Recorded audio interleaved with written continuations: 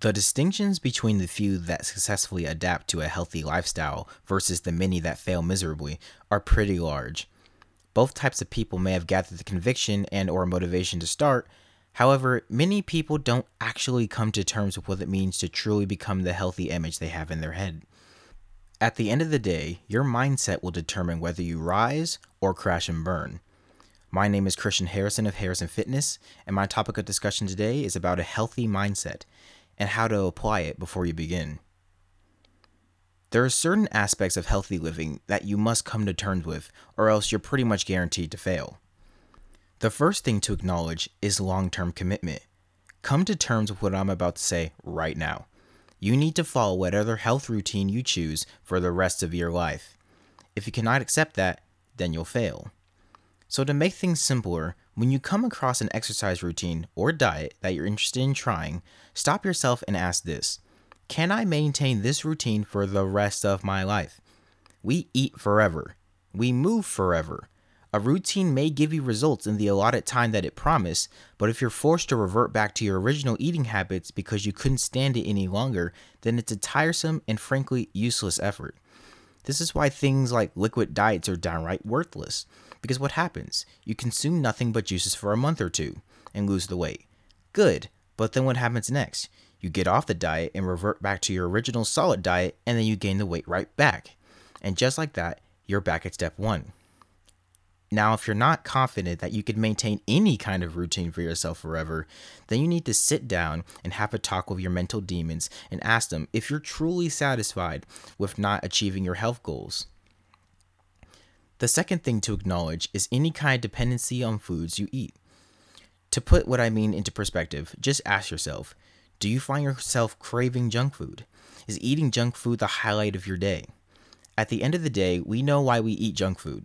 It's merely to calm us, to pleasure us, to reward ourselves. If eating crap is the greatest sense of pleasure you get in a day, it inadvertently means you don't have something better to look forward to.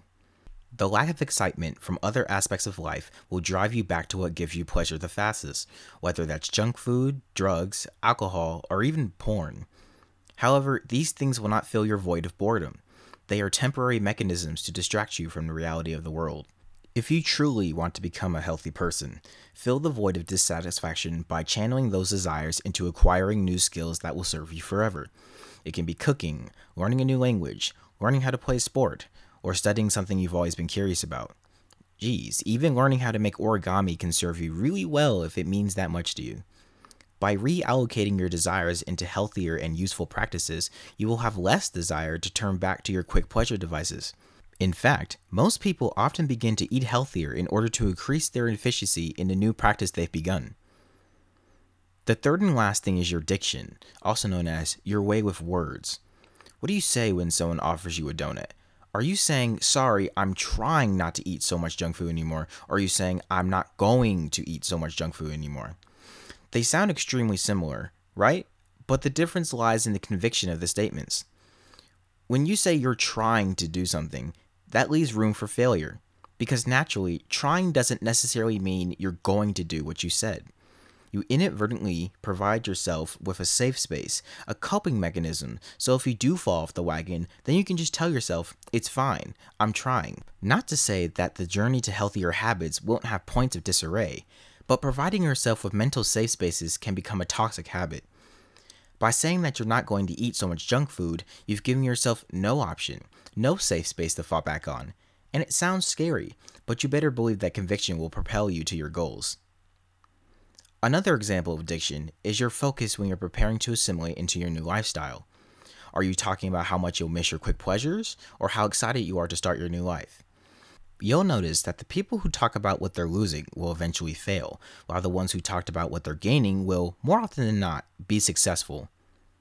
One beautiful way of looking at this was a quote that I heard in the book Atomic Habits by James Clear. In his book, he said, in reality, you're not actually giving up anything, because what you were originally doing wasn't giving you anything in the first place. I couldn't agree more with this outlook. If you were actually getting anything out of eating like crap or doing any other quick pleasures, you wouldn't be thinking about changing in the first place. Come to terms with what you're leaving behind and adding in, and the process will become infinitely more doable. Now, there are definitely more specific scenarios that can be addressed. However, I chose the three most common things that cause a majority to fail. If you come to terms with these three things I mentioned above, you'll be prepared for your journey to greatness. Thank you for listening, and I hope you learned something new today.